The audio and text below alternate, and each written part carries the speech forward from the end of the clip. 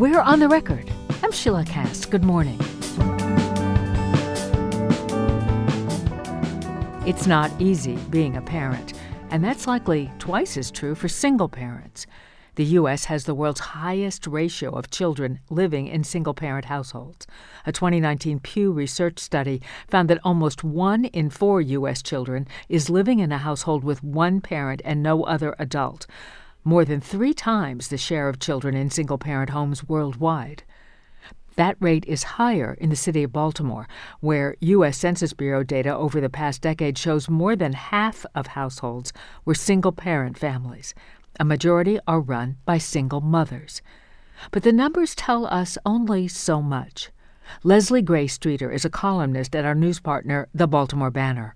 Her latest work includes a new series about the trials and triumphs of being a single mother. Leslie, welcome to the show. Thank you for having me. Part of the first column in this series is you simply finding a definition for single mother. What does that term mean to you? It's so funny because, well, apart from the stigma and the stereotype of what single mothers are, which may depend on race or class or income or geography or anything. Like I said, it was hard to try to figure out exactly what it meant. Does it mean just a single parent or a single mother in the home herself? Does it mean someone who is single by marital standards, but perhaps has a partner? Does it mean someone who was divorced or has a living and contributing or not partner who is also the parent, the other parent of the child? Does it mean that she doesn't have any adult in the home, whether or not they are romantically related? Like my mother was my co-parent. And so many people have different, not only technical definitions, but stigma and stereotypes, like I said, about what that means. That it just, to me, that's part of the problem, is that when we say these things about what's to be done about single motherhood and single parenthood, we don't even know exactly what we're talking about. Right. And of course, you are living it, but do you have a working definition for your series?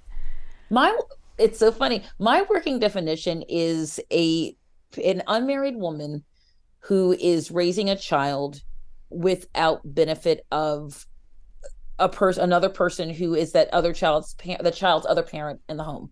There are people that I spoke to who said that they believe that true single parents are people who have no help whatsoever. Then again, there are organizations who say that single parents are people who could be in a relationship with someone else who is not their child's parent, cohabitating, or just not married. To me, it's all of those things, because like I said, I want people to understand that there's no one way of looking at that. And of course, as you say, stigma comes from the beholder, not the particular situation a mother is in. You write about wanting to dispel the stereotypes of single motherhood. What do people misunderstand about single mothers? I think that the thing that they most there has been such an emphasis on the status of being a single mother that is often not unattached from morality or traditional marriage roles or from sexuality. And if you say problems with kids who are raised in single parent homes, all of the onus of the responsibility is on the mother.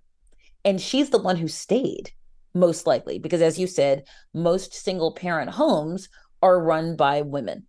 And maybe it's the mother, maybe it's the grandmother, maybe it's an aunt, but it is mostly a woman.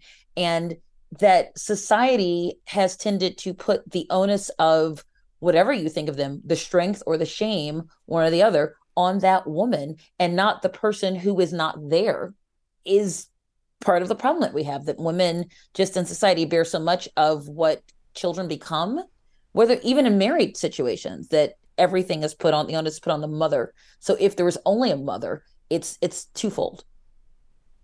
Tell me some of your personal experiences with those assumptions that you write about.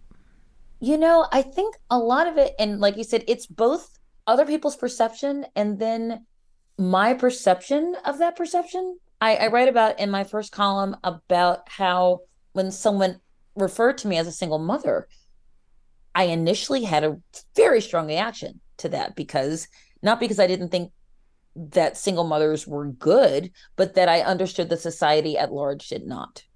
So I have been places with my son, particularly when he was younger, say on a plane, and I'd see people rolling their eyes or people saying, "So where's your husband?"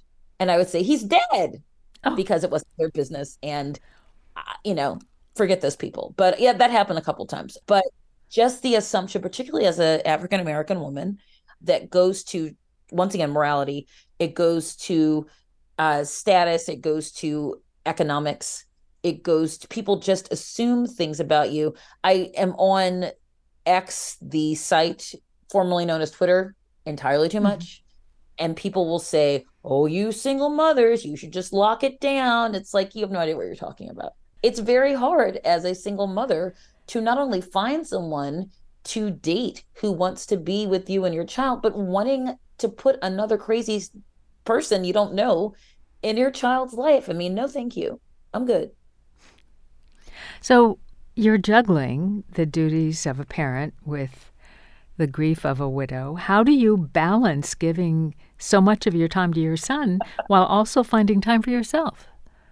I think a lot of it, I became a mother when I was in my early 40s. And I think that I have many friends who are my age, I'm 52, whose kids are 25, you know, Hmm. one of whom just one of my friends' kids just got engaged.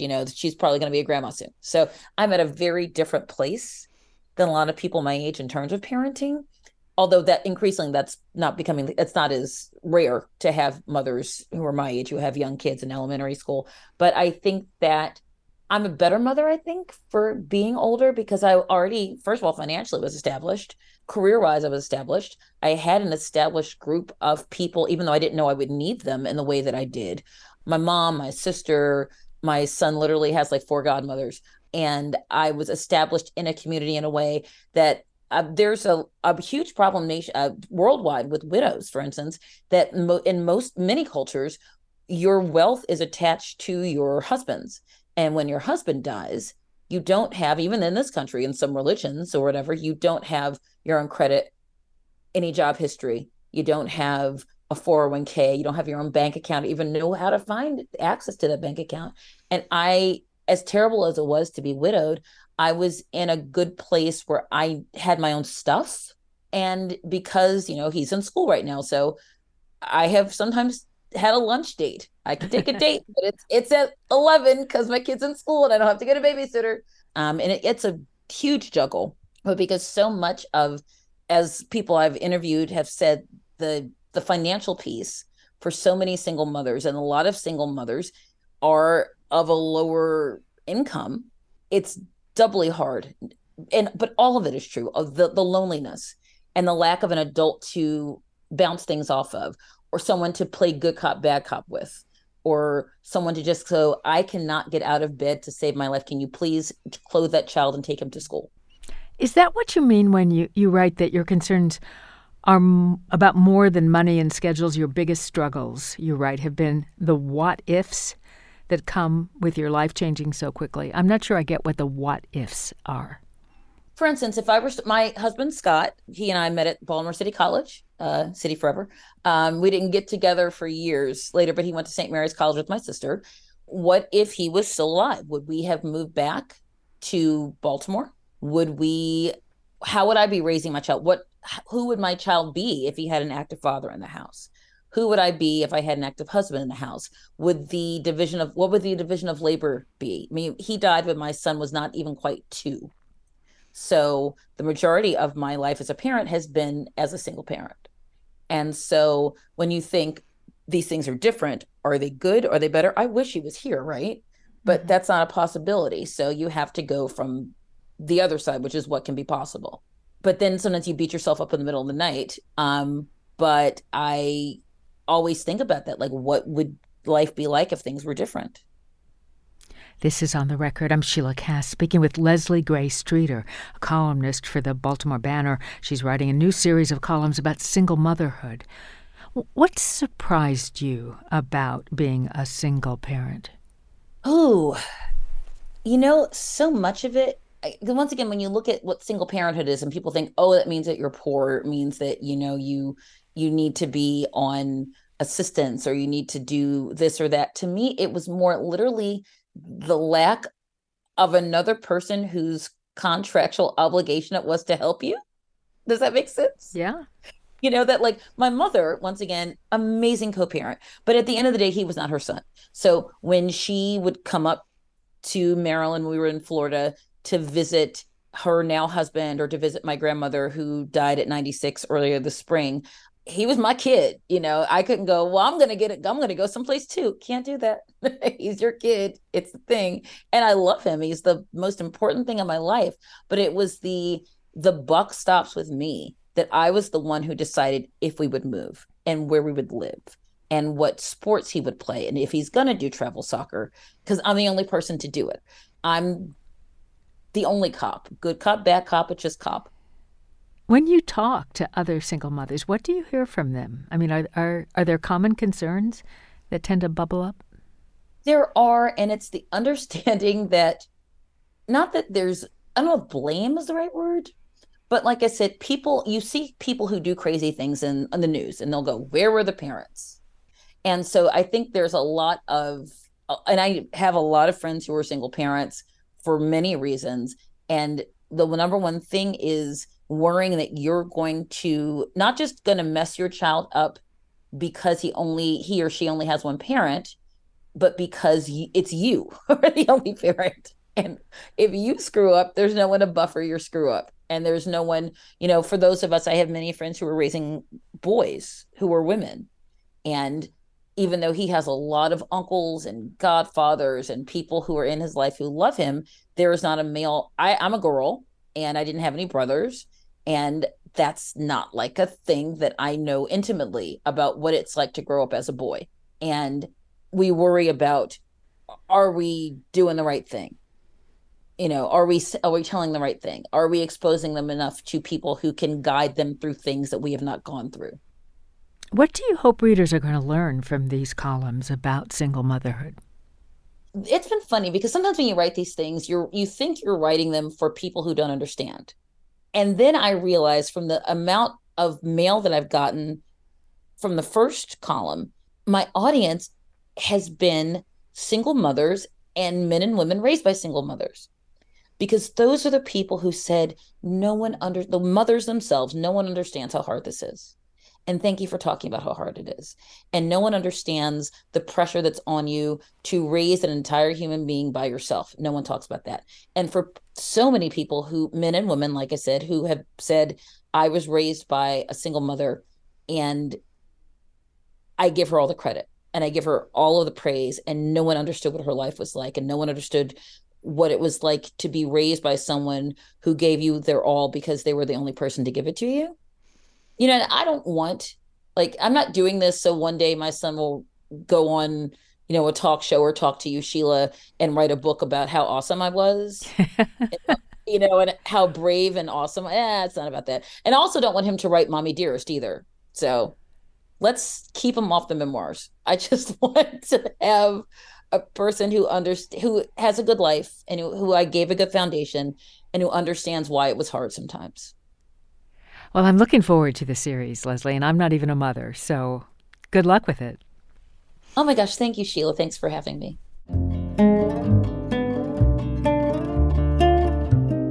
Leslie Gray Streeter, a columnist with WYPR's news partner, the Baltimore Banner, is writing about single motherhood in her new series. You can find a link to her work at the On the Record page at WYPR.org.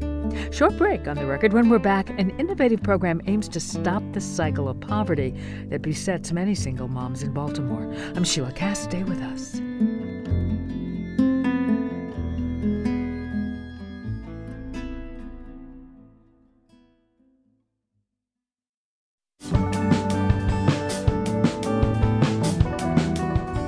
Welcome back to On the Record. I'm Sheila Cast.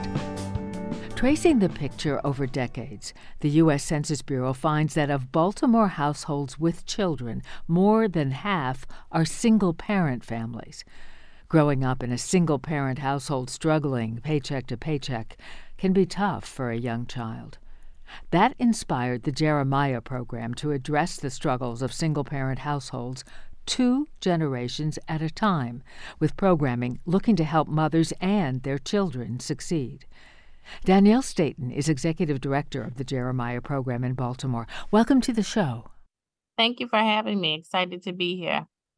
Nearly 50 Baltimore mothers are part of the Jeremiah Program so far. Tell us about these families. Who are they? What do they have in common? The overwhelming majority of our family have come to us from either a Judy Center or St. Vincent de Paul Head Start program. So most of our families have at least one child who is under 5, but they range in ages from newborns all the way up to teens. And we actually have a mom whose daughter is also in the program.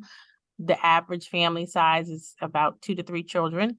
And a number of our moms have actually started attempting to go to college in previous years, but for various reasons couldn't continue, some because they did end up having a child. So we have a mix of moms who are starting out for the first time going to school, but a number of moms are sort of returners. How do you seek to help them, these 2 generations?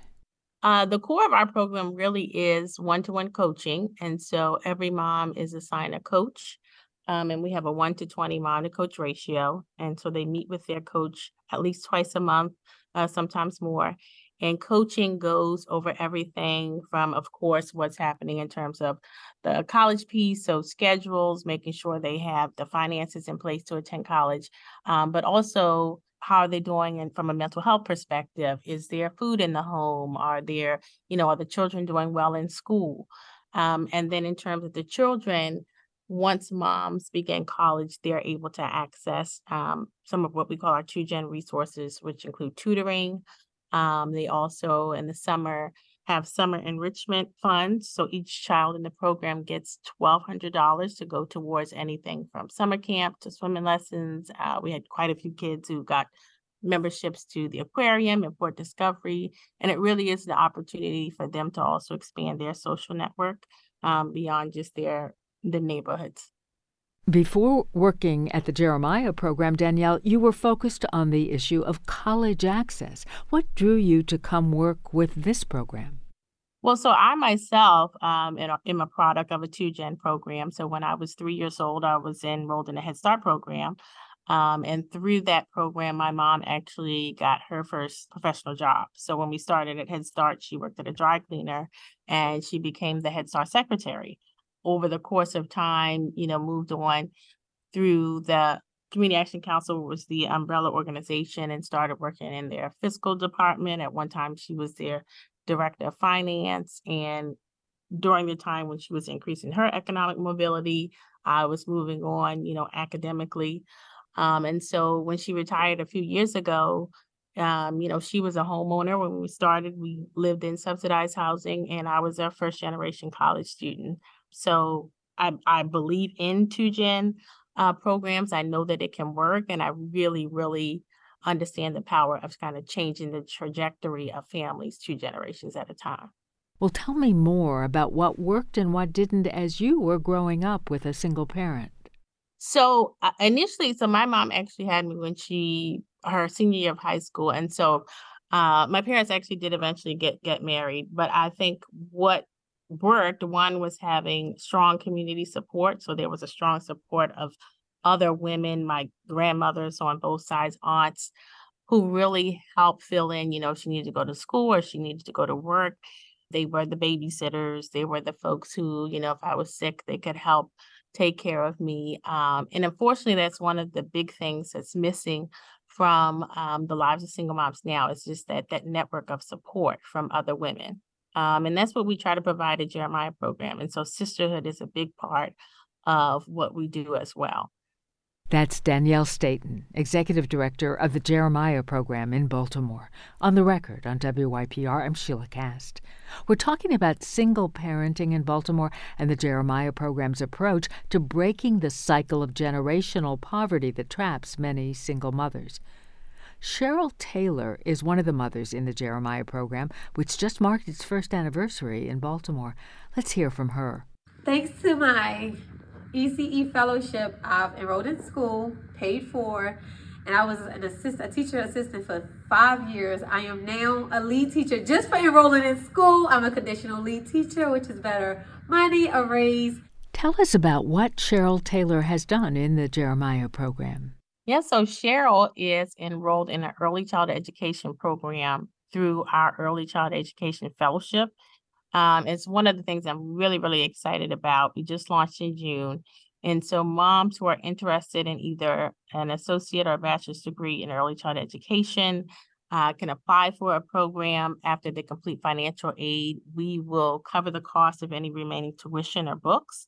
And so it's kind of a win-win in two ways for us. One, moms are able to get their credential in education, but also it's an opportunity to create pathways to teacher pipelines at a time when there's such a high need for teachers.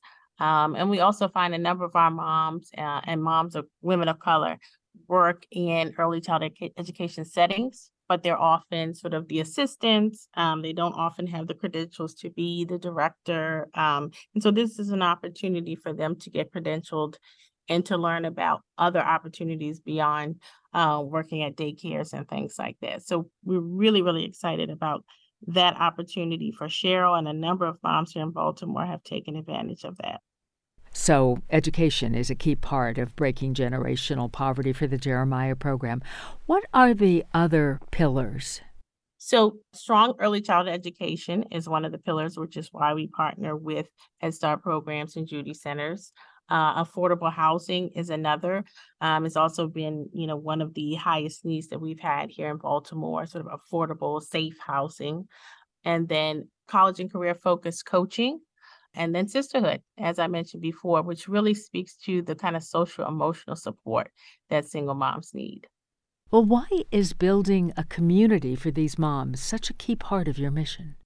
Well, often single moms are kind of the only support for themselves, and they're carrying everything for their children. And I think if there's one major thing we kind of learned from COVID is how important it is to have human connection, but especially for single moms to have that circle of support, that traditional village that helps you raise a child. But through a journey like this, the village also becomes a source of accountability, so moms can kind of encourage one another to stay in school if they're kind of having a rough day, or if they think, sometimes I can't continue on. There's this community of other people who are on the same journey as they're in and who can understand where they're coming from and kind of keep pushing them to continue on. And it's also an opportunity, we hope, once moms do become credentialed and get their degrees, it's now a source of social networking for jobs and careers. What's going on in the coming year that you're excited about? We're really excited about some of the partnerships that we've established. So we're part of the Baltimore 2Gen ecosystem, and we would like to expand those partnerships. I'm excited about partnering more deeply with local colleges and universities. And so we would love to have special programs set up for Jeremiah program moms, or opportunity for moms to meet with one another on their respective campuses. And we're really excited to have this new physical space because now we have a physical hub where all of this community building and sisterhood can take place. Thanks for telling us about the Jeremiah program. Congratulations. Thank you so much.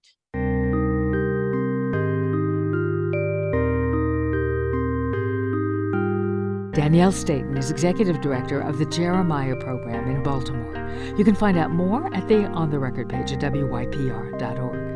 If you missed parts of our conversation today, you can listen to On the Record wherever podcasts are found. I'm Sheila Cast. Glad you're with us on The Record. Come back tomorrow.